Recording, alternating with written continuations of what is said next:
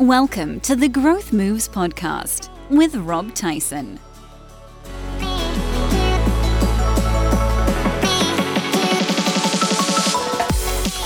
Welcome back, listener. Rob Tyson here. And in the last episode, I shared a tip to help you sell more confidently. That will appeal to you, especially if you are a dog lover. So there's an open loop for you that's got you curious. Go and check that out if you missed it. But I'm here today with Christine Nicholson. Now, Christine is an author, she's a speaker, and an award-winning professional business mentor. She works with business owners, usually in technology, engineering, or product or services businesses, which are turning over £1 million or more. She was UK Business Mentor of the Year 2020, and she's a global top 50 woman in accounting. You may have seen her on the BBC talking about business.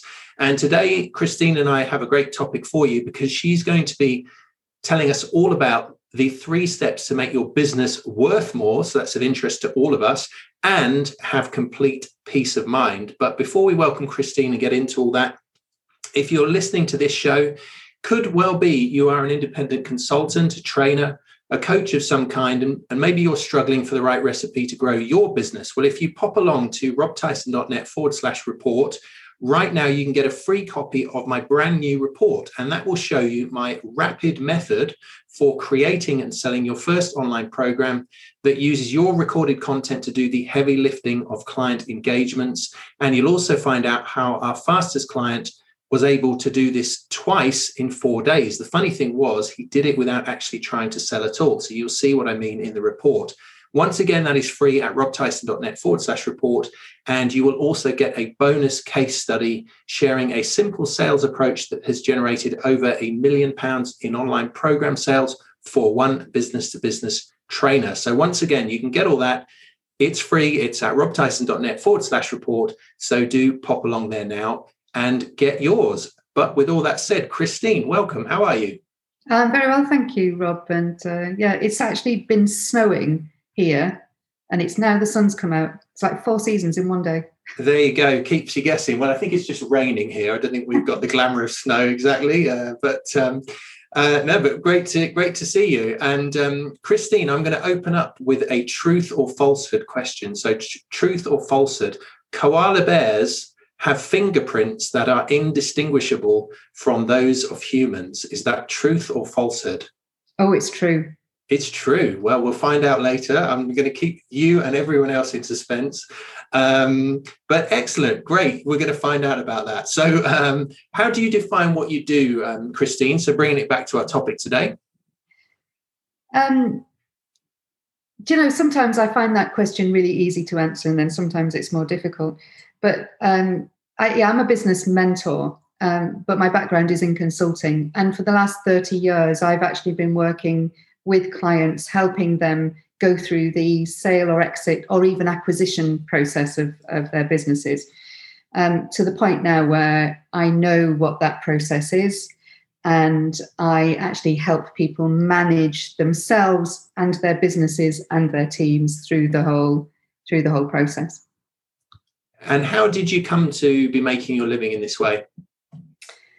So I became a qualified accountant way back in the mid-90s when we were still just about using calculators, and we'd just moved from abacuses. And my first job as an accountant was actually not working in accountancy, but I was working for a business that had been going for 60 odd years, and I was multi-generational, but the next generation weren't interested in taking over. So the current generation had to start thinking about, well, if we're not handing it on to the next generation, what do we do? So they spent 4 years grooming that business and bundling the various aspects of the business into attractive packages to sell to other owners. And I was part of that 4-year program. So I really cut my teeth on multiple business exits. Part of that exit process was actually buying other businesses to make that bundle more attractive. So I worked on both sides, and it was a fabulous experience that allowed me then to go and build my very first business through acquisition. Very good. And what kind of hurdles did you run into when you were learning these skills? And how did you overcome those? Well, there's, as we'll probably go into a bit later, there's one defining truth, and that is that every business owner, leaves their business, whether they plan to do it or not. Something comes along and leads them down a particular path. And most business owners don't know what that process is. So if they've got a planned sale or a planned acquisition, they actually don't know the process unless you're working in the M&A industry. So the first hurdle really was actually getting behind the scenes and understanding exactly what the process was before I was going through it. So I'm a typical planner, and I like to know all the steps from beginning to end before I even start the process.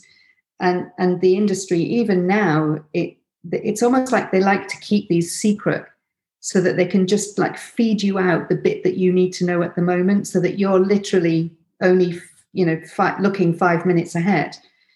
And what I learned is that by understanding the entire process, and that is what I do with business owners right now, is I make it really clear for them exactly what the entire process is, so that they're not just looking the next 5 minutes ahead, they're looking at the whole process.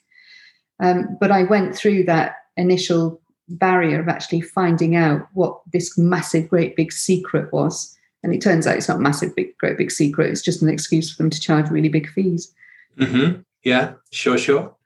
And we're going to talk about 3 steps to make your business worth more.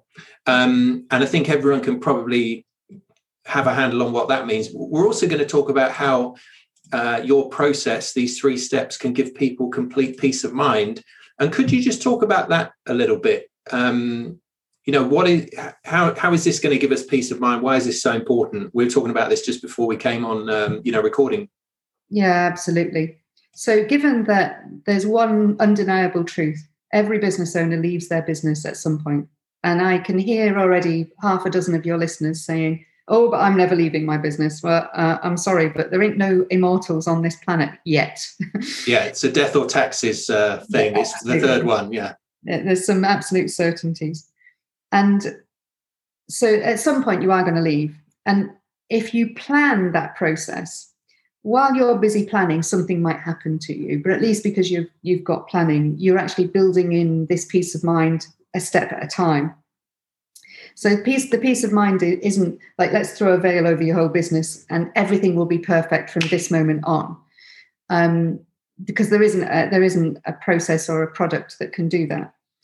But what we can do is actually identify the value. You've worked really hard in your business so far, and what we can do is identify the value that it is now, and then put in the steps in place to actually protect that, such that if something were to happen to you tomorrow or next week or next month, or before you've concluded your plans or even concluded the sale of your business, as each step goes on, we're actually going to build a protection around it. And it's a bit like earning money and putting it in the safe. You can stick it under your mattress, where if the house went on fire, then the mattress goes up in flames and so does the money. Or you can stick your money in a fireproof safe. So what we're doing is the equivalent of taking the money from under your mattress and actually putting it in a fireproof safe for you at various stages. And throughout the entire process of developing the value of your business and preparing it for when you're not running it, we'll constantly be putting in those little protections, almost like a series of fireproof safes for all the value that you're adding to your business. Yeah. And this is important as well, because it's something you said before we started recording. You described it as, I think I found this quite compelling. You described it as a kind of a mushroom cloud effect. So just talk to us a little bit about that, because I found that a really useful insight. So if you're running your business and you've got employees, and if you've got employees, then you've got customers. And if you've got customers, you've invariably got suppliers, because very few people have an entirely in-house, an ecosystem that's so controlled. So if you think about you, and then you think about your employees, let's say you've got 20 employees, and then you've maybe got a wife and 3 kids. Well, okay, that's 25 people, plus all the wives and kids and spouses of those employees, and then your customers, and then all your customers' customers, and your suppliers other customers, and the suppliers to all of those customers. So when you ripple it out, just one person with less than 20 employees in their business, if that business were to go under or just cease to exist, it's now impacting the families of well over 100 and likely to be 150 people. And that's just with a relatively small business and a relatively modestly sized business. Now, given that 100% of people, business owners, leave their business, and more than 60% of them actually leave their business through unplanned reasons, so death, disease, incapacity, disability, so the 3 big Ds. And those are 3 things that you can't plan for. I throw divorce in there because sometimes businesses go under because of divorce, or they get split up because of divorce. These are all things that you don't necessarily plan to happen to you. They just happen, life happens. And if a business owner is taken out of their business, typically within 12 months, that business will be either dissolved, insolvent, or on its way out within 12 months. Just because the business owner isn't there leading. And it's because the business has been developed in such a way that the business owner and the business are actually so dependent on each other that they literally can't survive without each other. It's almost parasitic. And most business owners don't realize the impact that their activity and the dependence of their business is now leading to this 150 people or more being impacted. That's really bad. It's really bad for them as an individual. It's bad for their families. It's bad for all of the other people. It's bad for society. Yeah, and that I really like that, because that, if anyone does need a bit more impetus to think seriously about this, it's right there for them, isn't it? Because yes, it's something you should do for yourself, but it's something that if something unexpected were to happen, kind of protects other people as well. So let's get into those steps then, Christine. So let's just talk to us a bit about step 1. What is it, and what are at a kind of a high level, what's it about? Okay. So the first thing I always get people to do is actually look at the realistic value of their business. And the value isn't just the monetary financial value. Because, most businesses are valued on a multiple of EBIT, either earnings before tax, or on multiples of their revenue. But that just gives you a financial picture. The real value in your business is how transferable it is to other ownership and what the inherent risks are in the business. So there's really 3 elements to the value of the business, and that's the value to you right now and how it's serving you and what you want out of it. What the value according to what the numbers say, so how your accounts and the financial information is, and then the risks that are associated with the business. Because that, if you mitigate some of the risks, then the value of your business can actually go up. If you don't mitigate some of the risks in your business, the value of your business can actually go down, which makes it worth less than you would hope, and sometimes makes it completely worthless. Yeah, great. And that's sort of prompted some thoughts with me. So if how would you think then about we know there are a lot of businesses out there that are sort of run, and they can be reasonably successful but still run in a kind of seat of the pants fashion. And where would you put and that can only become a serious problem, I guess, when the owner does get hit by the proverbial bus or whatever. So how do you think then about something like an operations manual or a set of systems that someone might have in a business? Do you sort of perceive that, is that an asset for the business, or do you think that's more about reducing the risk? It's both. Yeah, it's absolutely both.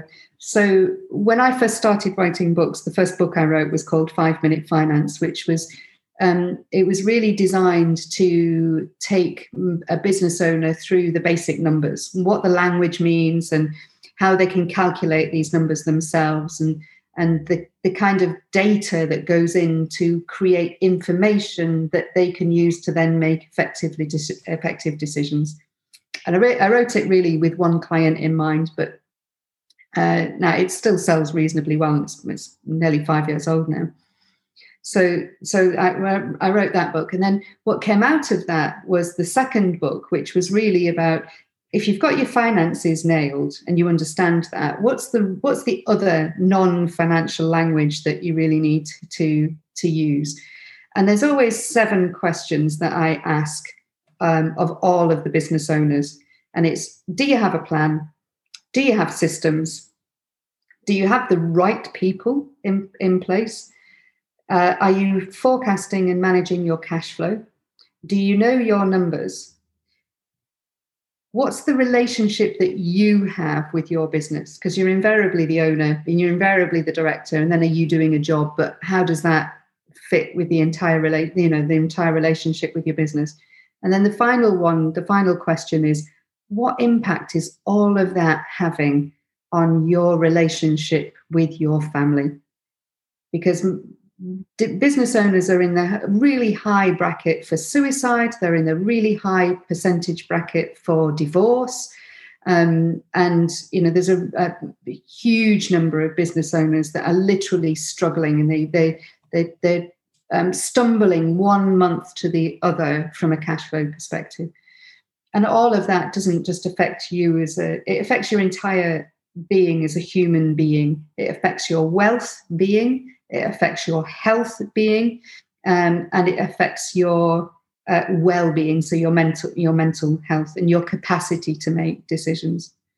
So my second book, which was What's Your Profit Score, actually just talks about where you might be on a scale for any of those 7 things, and also helps you what you need to do to score higher and therefore be better, earn more money, run an easier to run business that gives you more immediate finance, but also builds more capital value.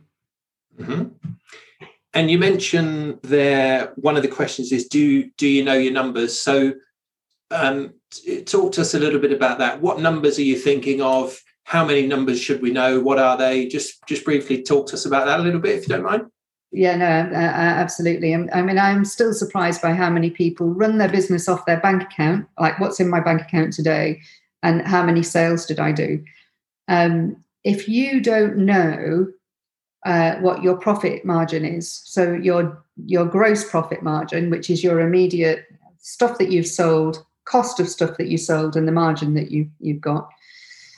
And then you need to know what your break-even number is. Now, to understand your break-even number, you need to know what your overheads are. So if your overheads are, let's just pick some nice round numbers. If your overheads are £1 million a year, and you're turning over £5 million a year, and your cost of sales is £2 million a year, so you're bringing in 5. Your cost of sales is 3. That gives you a gross profit of 2. And your overheads are £1 million. Therefore, you're going to make £1 million profit. So those are really, really simple numbers. But what happens if you suddenly double your overheads for some reason? Now you're breaking even. But actually, if your overheads were trending from 1 million to 2 million, how long would it take for you to know?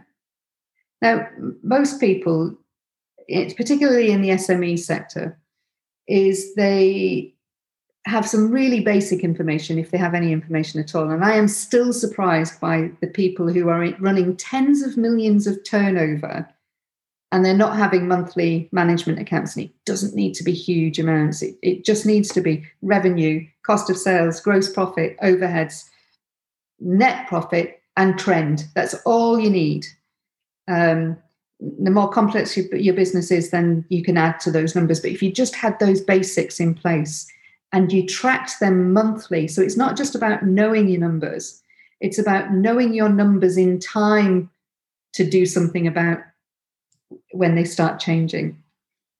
And with a lot of SMEs, they kind of like bundle off their accounts to the accountant.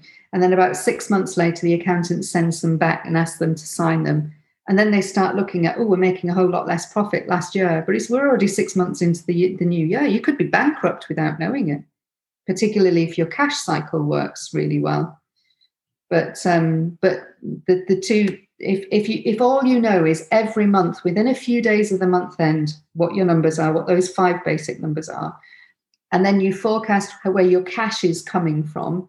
So revenue, sales that you've made that haven't yet been received, when are they going to be received? Costs that you've incurred that you haven't yet paid, you might not even have been invoiced for. And if you can understand the timing of your cash flow, and you've got those basic numbers, then you are already ahead of around about 40 or 50% of the entire business market. Okay, great. And another question I had, can you value your own business, and should you? Yes, you can. No, you shouldn't. I thought you might say that. So why is that? Just to explain for us. Well, it's a bit like being a surgeon, a surgeon that, let's say a cataract surgeon. You wouldn't operate on your own eyes.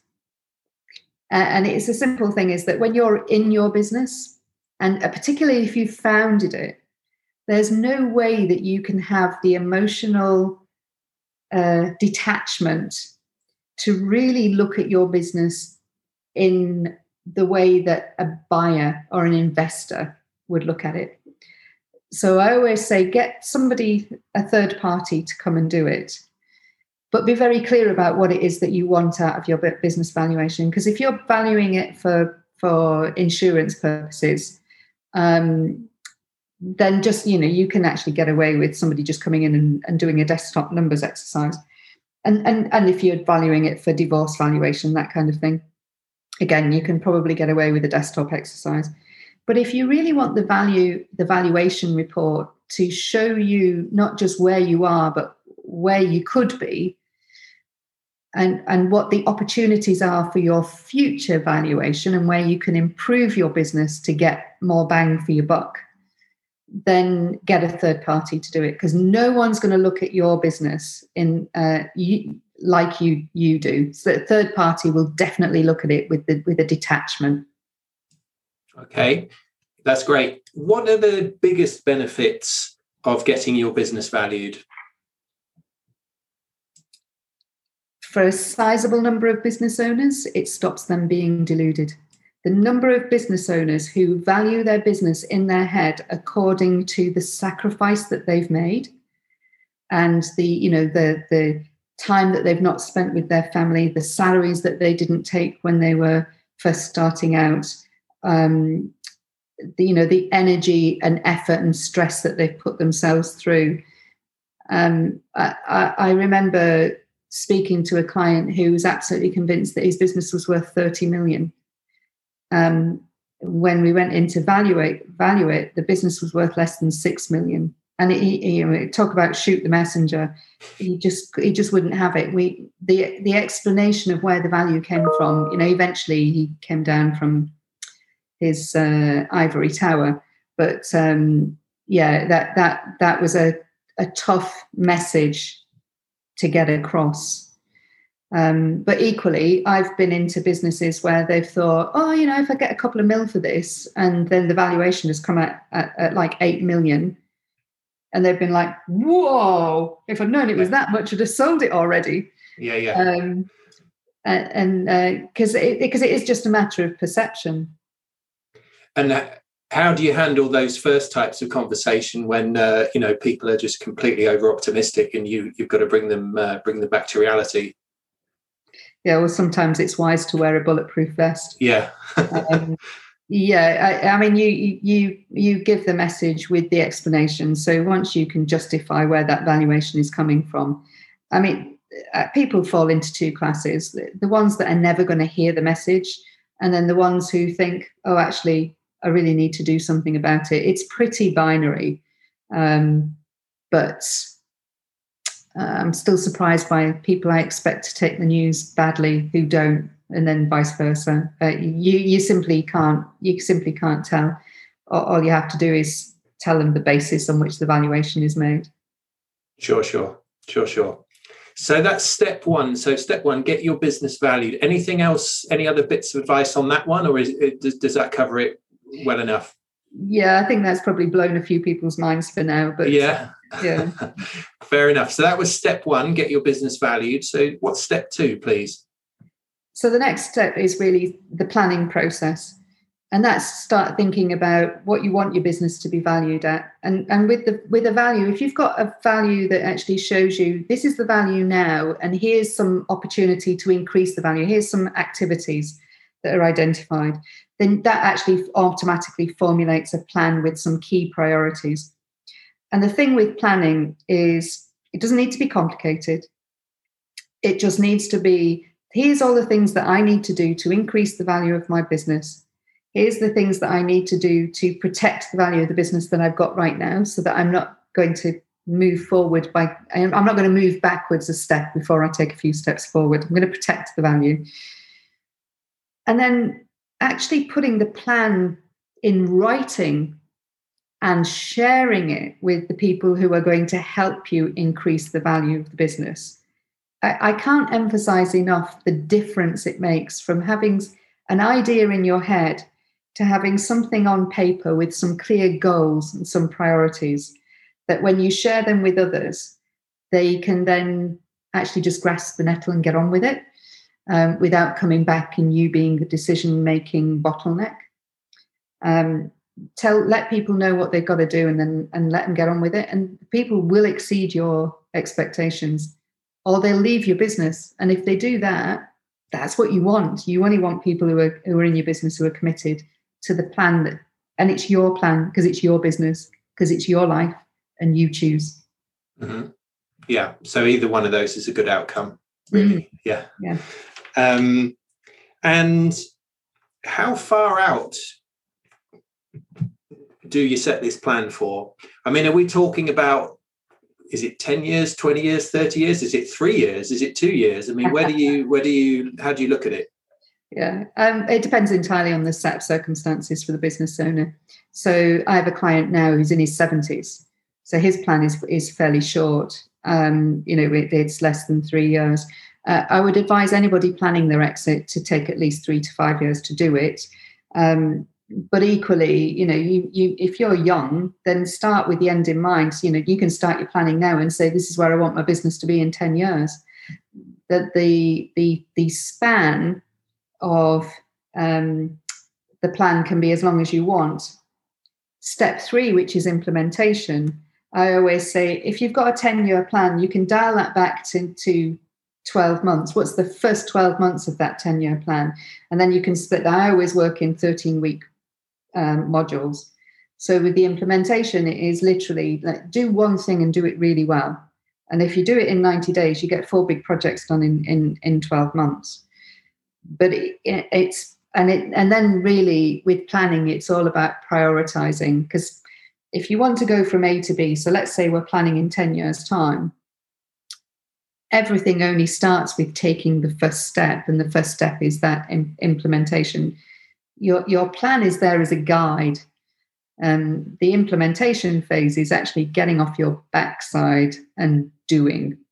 Or in a business owner's case, it's actually letting people know what delegated authority they have and what they're expected to achieve.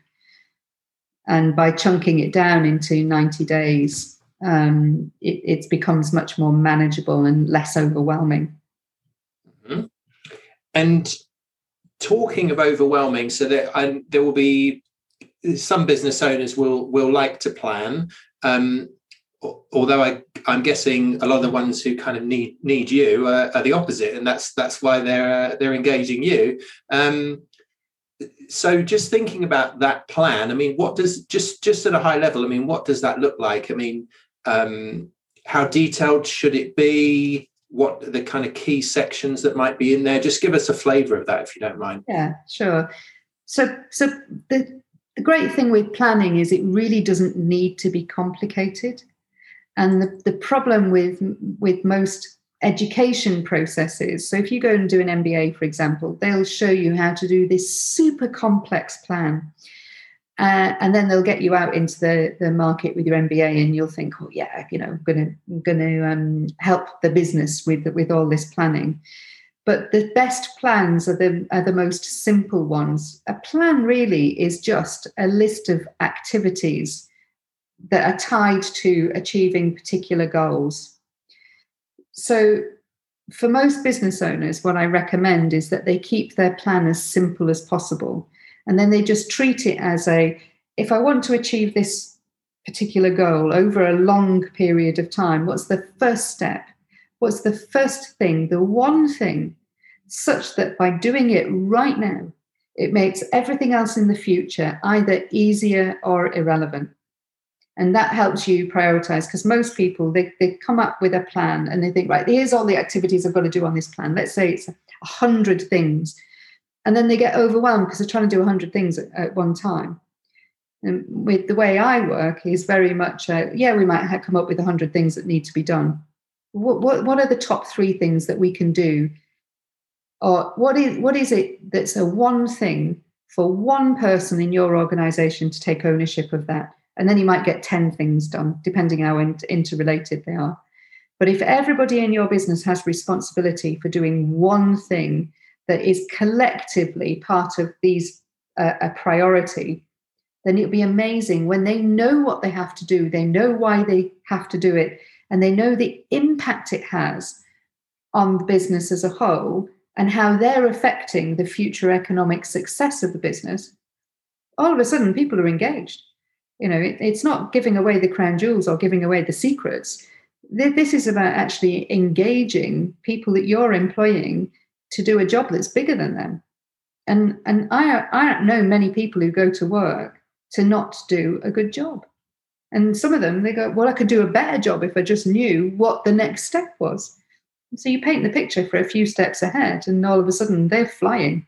And by chunking this down into 13-week or 90-day activity plans, then you will get more done than you've ever thought that you could ever do. It's just literally, you will achieve more than you ever thought possible in a short period of time. And it's just about communication. Yeah, I really like that. Yeah, just so breaking it down into kind of, as you say, 90-day, 13-week chunks, and presumably at the end of each one of those, you're reviewing the plan. I mean, is that what you do? Because obviously things change, markets change. You might launch something new, it really takes off. That's how you would approach the plan, and kind of keeping it a live document, not just something that goes on the shelf. Absolutely. Any business plan that's 100 pages and sits in the bottom of the drawer is just like you might as well just keep a big fat toad in the bottom of your broom cupboard. It's like pointless. So certainly the way I work with people is, just as an interjection, most people think, oh, if I plan and I got a plan, then what happens if things change? And I'm stuck with this plan. Well, the whole thing is that planning is a living, breathing document. It's iterative. Mm-hmm. It does change. COVID coming along will have changed a significant number of people's plans. Now, a lot of people, it'll have all been going on in their head. They won't have been working with anybody else. And of course, when it goes on in your head, you're almost having a conversation with yourself, and you can reinforce some pretty negative feelings. I know the press don't help because, good news doesn't sell. But if you've actually got a written plan and that you're sharing with others, then they will actually come up with their own ideas about how you can flex the plan. And if you're suddenly not around, well, the plan is there as the guide for if somebody else has to parachute in, for example. The plan is there. It's there as a guide for what your intentions were. So now your business has got a much higher chance of surviving, even if you're not in it for a period of time or ever, because that frequently happens. Yeah, excellent. So we've had step 1, which was get your business valued, and we've talked about step 2, which was set a plan, and we've touched on the final step a little bit already. But step 3 is implement the plan. So what are your most important tips and takeaways just for that aspect, implementing the plan? If I could just give one tip about all of this, it's just do one thing. Do one thing today, and then do one thing tomorrow, and then do another thing the day after, but just take a step. Because if you've had your business valued, you've already got some knowledge about your business. If you've built a plan, you now know where you're going to go. But all of that planning and all of that knowledge means absolutely nothing unless you actually stand up and take a step forward. And even if it's only like inching forward, baby steps, eventually it's a bit like running. You know, Couch to 5K is a really good app, because the first thing it does is it talks about getting your trainers on. Hardest part of training is getting your trainers on, and then getting out of the door and then walking down the street. So these are the hardest things, the 3 hardest things. Running consecutively for 30 minutes becomes a breeze after 6 weeks, and you can't even remember being stuck on your sofa.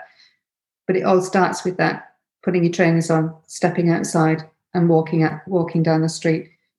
And that's as much as I can say about implementation, because it is just about doing one thing every day towards that ultimate end goal. Yeah, I really like that. And one thing I've personally found useful is this idea that when you're trying to do this kind of proactive work, instead of the kind of reactive craziness that will just normally happen to you in a normal day, is actually just reserving the very beginning of the day for that thing. Because if you say, oh, well, I'll do that thing I'm supposed to do in the plan at 2 p.m., what will tend to happen is, other stuff will happen. It will get in the way. So if you just say that's going to be the very first thing I do, and then I'll let all the craziness hit, then there's a very good chance you'll actually, make progress. Yeah. I mean, my second piece of advice on all of this is be very mindful of what you're actually doing. So if you look at each task, a business owner only has 3 tasks. Okay. Getting and keeping customers, staying legal, or getting and keeping customers and staying legal more efficient. Those are 3 tasks. So then there's 3 ways of looking at each of the tasks that are in front of you. So if you look at the task and it fits one of those 3 criteria, well, hey, then the next thing you can do is it a task I can eliminate? Is it a task I can delegate? Or is it a task I can delay? So when you're talking about what should I do first, it's like, it doesn't matter which order your to-do list is in, but now ask those 3 questions. So when you've asked the first 3 questions, now ask the second 3 questions, which is, can I eliminate it? Do I actually need to do it? If I didn't do this at all, would it impact my business? Can I give it to someone else? Can I delegate it? Or can I do it later? So therefore, that is a good way of finding out what's the most important task that you need to do. And then also, what are the important tasks that other people need to do? Excellent. Really, really like it. So we've had the 3 steps there, Christine. So we had step 1, get your business valued. Step 2, set your plan. And then step 3, of course, implement the plan. You've got some really nice tactics for us there that you've shared. Is there anything else that we've not covered that is kind of screaming out that you should share with people, just in terms of those 3 steps? Yeah, the big one, and I hear this all the time, is, I don't need to do this now. I'll do it next year, or I'll do it next week. There's never a better plan than right now, because you have no idea what's going to happen tomorrow. And everything that you do with regard to this is always going to add value to your business, and it's invariably going to make your life easier. And ultimately, all these 3 steps go towards you having a business that's easier to sell on better terms, so that you can have a richer and happier future. And it's as simple as that. But it starts, the first step, if you started it today, then your richer and happier future starts tomorrow. It's as simple as that. I love it. And what's one practical action they could take to just do this? I mean, should they go and lock themselves in the office first thing tomorrow morning? Is that a good place to start? I mean, what do you say? Yeah, I mean, ultimately, it starts with valuing your business. And the last thing I would do is phone up a broker and say, come and value my business, because they're going to be entirely self-serving. but they're not serving you, is what I mean. So they're not necessarily self-serving, but they're not serving you. They have other things that they're serving. So if you're going to get your business valued, actually understand what that valuation is going to serve, because it could be that it's for insurance purposes in terms of protecting your value. If you're going to value it from a sales perspective, i.e. what's my exit value, then you want it to be more than just numbers. So, I have a book coming out in July, which it gives you all the steps. It's called Sell It, and it'll be available. The initial chapters will be available on my website soon. But the first step is always going to be understand the value of your business. That's it. Okay, fantastic. And I was going to ask you, actually, where is the best place for people to get more from you? So you mentioned the book, you mentioned the website. Where should people go to get hold of that kind of stuff from you? Right. Well, my website is businessmentoruk.com. You can email me, Christine at christinenicholson.com. .co.uk. And you can find me on LinkedIn. LinkedIn is my favorite of the social medias. I don't really hang out many other places. The book Sell It will be available on Amazon from about the 20th of July. Okay. But it'll also be, you can click through and get it through my website. Also on my website is actually a guide to it's called Fix It, and it's about how to fix some of the essential parts of your business that will make your business worth more. And it's a complete freebie. You can download the mini guide straight away, and it's on businessmentoruk.com. Fantastic, excellent. So we will also link through to that in the show description as well. But excellent, Christine. Earlier I asked you truth or falsehood. Koala bears have fingerprints that are indistinguishable from those of humans. You answered that was truth, and you're right. It is true. Koala bears do have fingerprints that are indistinguishable from humans. So, can I make a confession? Please do. Yeah. I used to run a zoo. Are you kidding? I should have. That's a whole different podcast, isn't it? So, yeah. Well, look.